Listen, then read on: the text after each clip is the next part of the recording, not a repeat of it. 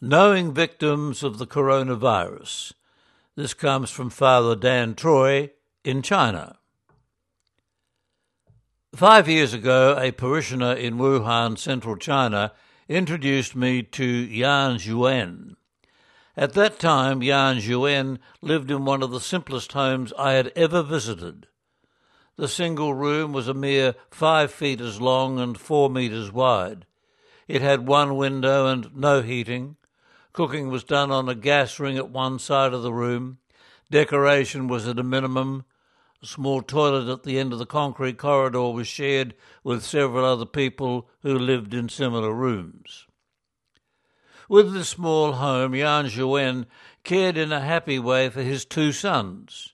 Yan Cheng was born with cerebral palsy without ever having the ability to talk or use his limbs. Yan Hongwei has autism. Their mother died 10 years ago. In this most humble setting, Yan Zhuan has lived the dedicated life of a father in a way that can hardly be expressed by words on a page. Faced with the challenges of poverty as he cared for his 2 children, he would never have expected that one day Yan Cheng's name would be circulating on social media in China as well as featuring in news reports overseas. Unfortunately, the reason was linked with the coronavirus outbreak and the struggles of the country to cope with its consequences. Having returned to their original town of Huaizhou to celebrate the Lunar New Year, it came as a complete surprise when Yan Zhuan was quarantined due to showing symptoms of the coronavirus. Yan Hongwei was with him when he went to the clinic and so had to join him in quarantine. And this meant that Yan Cheng was now on his own and unable to do anything for himself. Local authorities were notified of his predicament and the need to provide support, yet Yan Cheng died at home alone, and consequently the mayor and party secretary of Huaizhou were removed from their jobs.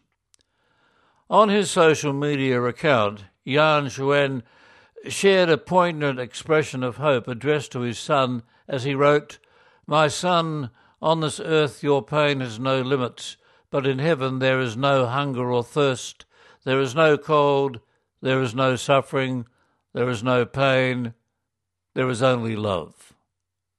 For a family that received baptism just a few years ago, these are insights worthy of an honoured place in the life of the Church.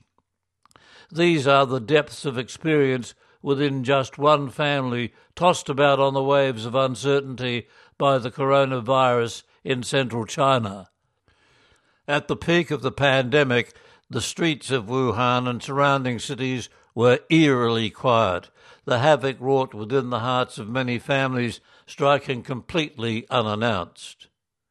We continue to pray for those who have died, for those who have contracted the virus and their families, and for the many people who are trying to resolve this increasingly complex pandemic.